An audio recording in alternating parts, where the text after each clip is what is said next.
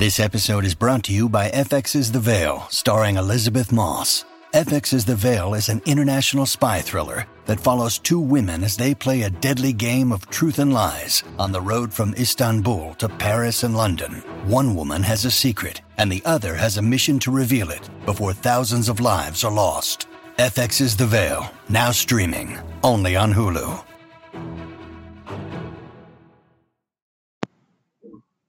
Hey everybody, welcome. This is a short follow-up to the lesson we did the other day with the Flipgrid, where you were responsible for finding information about one of the ancient Greeks and then putting it into a Flipgrid video, and then your classmates watched your videos to get the information. Just in case you didn't get the information you wanted from your classmates, I'm going to go through the 10 individuals that you were supposed to and just give you some brief stuff to know about them. Obviously, if you have questions about them more specifically, please let me know. But anyways, so here we go. So first up, I'm going to go over Hippocrates. All right. Hippocrates is famous for being having a lot of influence on medicine and the history of medicine. He made several discoveries, such as symptoms for some diseases and things like that. He also set some standards that we still follow today. A lot of students who graduate as doctors will take the Hippocratic Oath, okay? And that's the fact that you're not going to do any harm to your patients and things like that. So even though lived a long time ago, still you have an effect today. Next up is Leonidas. All right, Leonidas was king of the Spartans, or Spartan king, and he is going to be famous for a movie. Okay, not really, but he gets a lot of attention because of the movie The 300. All right, which is the story, the fake story. It's not actually how it happened, of Thermopylae. Okay, and this is where Leonidas and 300 other Spartans and some other people. It gets kind of whittled down to just the 300, but there was probably roughly about 1,000 people that were stopping the Persians from invading. Okay, but this is what he's famous for as king of the Spartans. He and his men will hold off the Persians for quite a while, and it was about 250,000. And this is why it's such a big deal. About 250,000 Persians were trying to invade through this pass at Thermopylae, and Leonidas and his men were able to hold them back. There's all kinds of myth behind Leonidas. He was supposedly a descendant of Hercules and possessed the strength and skill of him and things like that. So, but he was just a guy, okay, and he was the king, and is going to turn those Persians back at Thermopylae. That's the main thing to remember about him. Okay. All right. Next up is Euclid. All right, Euclid. He is a famous mathematician. I'm not a big fan of him because he is the father of geometry, and I was never a fan of geometry when I was in school, way back when in the early 90s. So, but that's what he's known for. We don't have a lot of details about his early life because, well, there wasn't a lot of record keeping back then. But we do know he is mentioned several times by other Greeks as a great mathematician. He is going to be involved in the Library of Alexandria. Okay, so he's going to study there and contribute there. His main work that you need to know is the elements. Okay, and that's what's going to give birth to the basic geometry stuff that you're probably getting in 10th grade geometry if you're taking. That's when I had to take it. I'm assuming you're taking it now. So that is what he's famous for, as being kind of the father of geometry. Once again, why I'm not a huge fan of. But he's going to come up with all the postulates and proofs and propositions and things like that deal with a lot of today's modern math. All right, next up is another mathematician, Archimedes. He's a mathematician, but he's also a philosopher, an engineer, an astronomer. So he was kind of a jack of all trades, but he kind of gets known for the whole math thing. He's going to discover some things like buoyancy, the rumor, the myth, whatever you want to call it, is that he discovered while he was taking a bath, he discovered that he would float, and he developed the theory of buoyancy at that point. Okay. More importantly, we need to know some of the math stuff that he did, and the big thing is he's going to calculate a pretty accurate approximation of the value of pi. All right, and he's going to carry on some work in geometry that Euclid had done with shapes like the sphere and the cylinder. Okay, next up, another mathematician, Pythagoras. Okay, he's a mathematician, and he is going to kind of develop this cult-like following.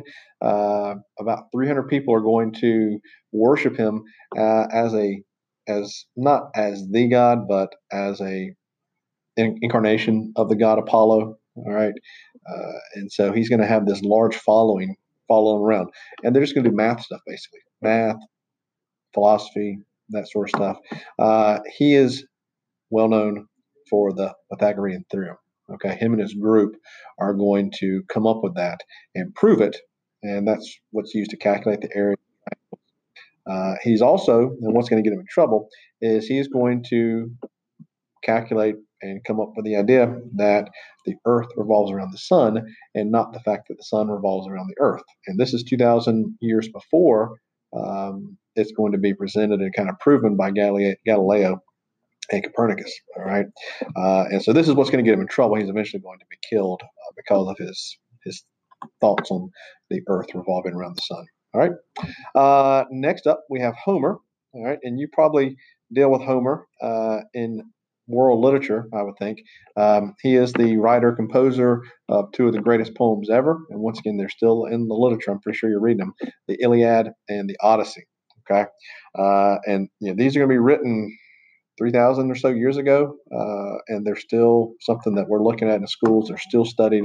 They're still read today, and just pretty amazing that someone from back that long ago is going to write something that has this lasting effect. All right. The Iliad deals with the Trojan War. The Odyssey is after the Trojan War. Homer is also going to give us the legend of the Trojan horse and the heroics of Achilles and the Achilles heel and those sorts of things. All right, next up is Plato. Plato is a famous philosopher, and he is going to be a student of Socrates. That's one of the kind of the key things to remember. And then he'll teach Aristotle. Okay, but he was a teacher, philosopher, involved in the politics and government of Athens, and he is going to, because of Socrates' death, he's eventually going to kind of pull out of the politics of the stuff. But his writings, his beliefs, and things like that are going to lay foundations for a lot of the Western philosophy and science that we have today. He's going to create the Academy in Athens, which is one of the first schools, basically, or institutions for higher education in the Western world. His big work is The Republic, which was a book on philosophy and some government stuff. So he's a big one to know and understand. Aristotle. Aristotle was a student of Plato. They all kind of taught each other and passed down.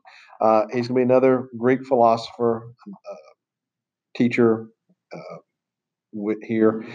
He will actually tutor Alexander the Great, and he is just like Plato was, very important to the Western philosophies that even we have today.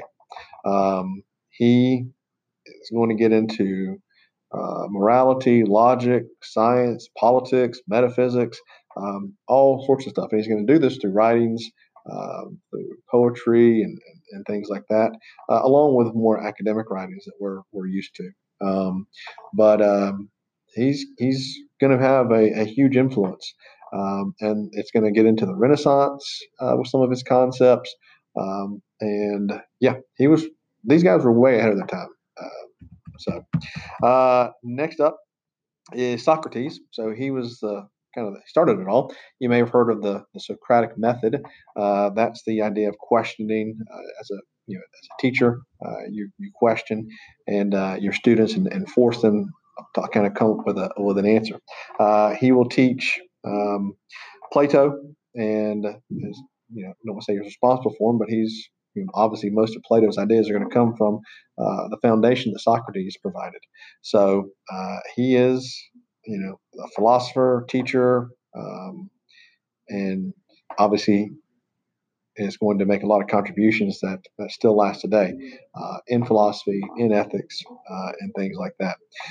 Eventually, though, he is going to have a rough end. He is going to be put on trial on two different charges: the corruption of the youth and impiety. All right. He was basically at odds with a lot of his fellow Athenians, Athens people, uh, morally, ethically, intellectually, or even politically. He didn't get along with a lot of these people. And eventually, because he stood his ground and refused to renounce his beliefs, he was sentenced to death. And he will eventually drink hemlock. And he did this on his own. Wasn't, he was forced, but obviously he got the death sentence. But he took it of his own accord. He did not let the people of Athens make it. And then finally is Alexander the Great. Alexander the Great, like I said, studied under Aristotle.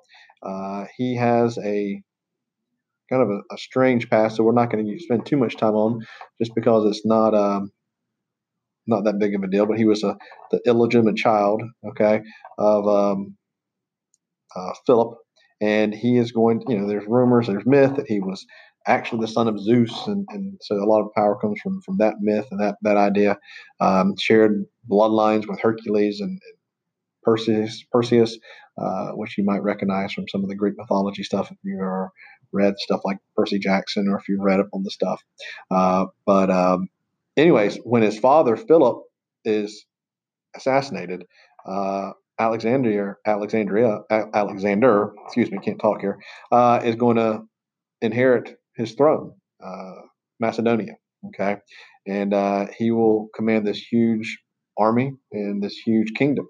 Eventually, it's not enough for him, and he is going to take over his father's plans to expand, and he's going to invade Persia, and he's going to take over almost most of the known world at the time. It was 10 years worth of campaigns, and he is going to expand. He gets out into Asia and India, and is going to take over a lot of stuff there. He is responsible for overthrowing King Darius, who somebody will talk about later on. And just his military conquest is what he's known for.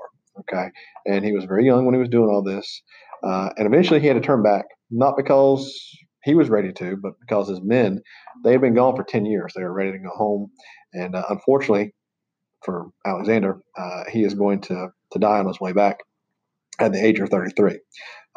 So anyways, so those are the 10 people, just a kind of a brief synopsis of them. If you have questions about any of them that you want to know, or if you have stuff that you'd like to add to this podcast, then please let me know. We can talk about it in class. And yeah, there we go. All right. Hope all is well. Take care. Goodbye.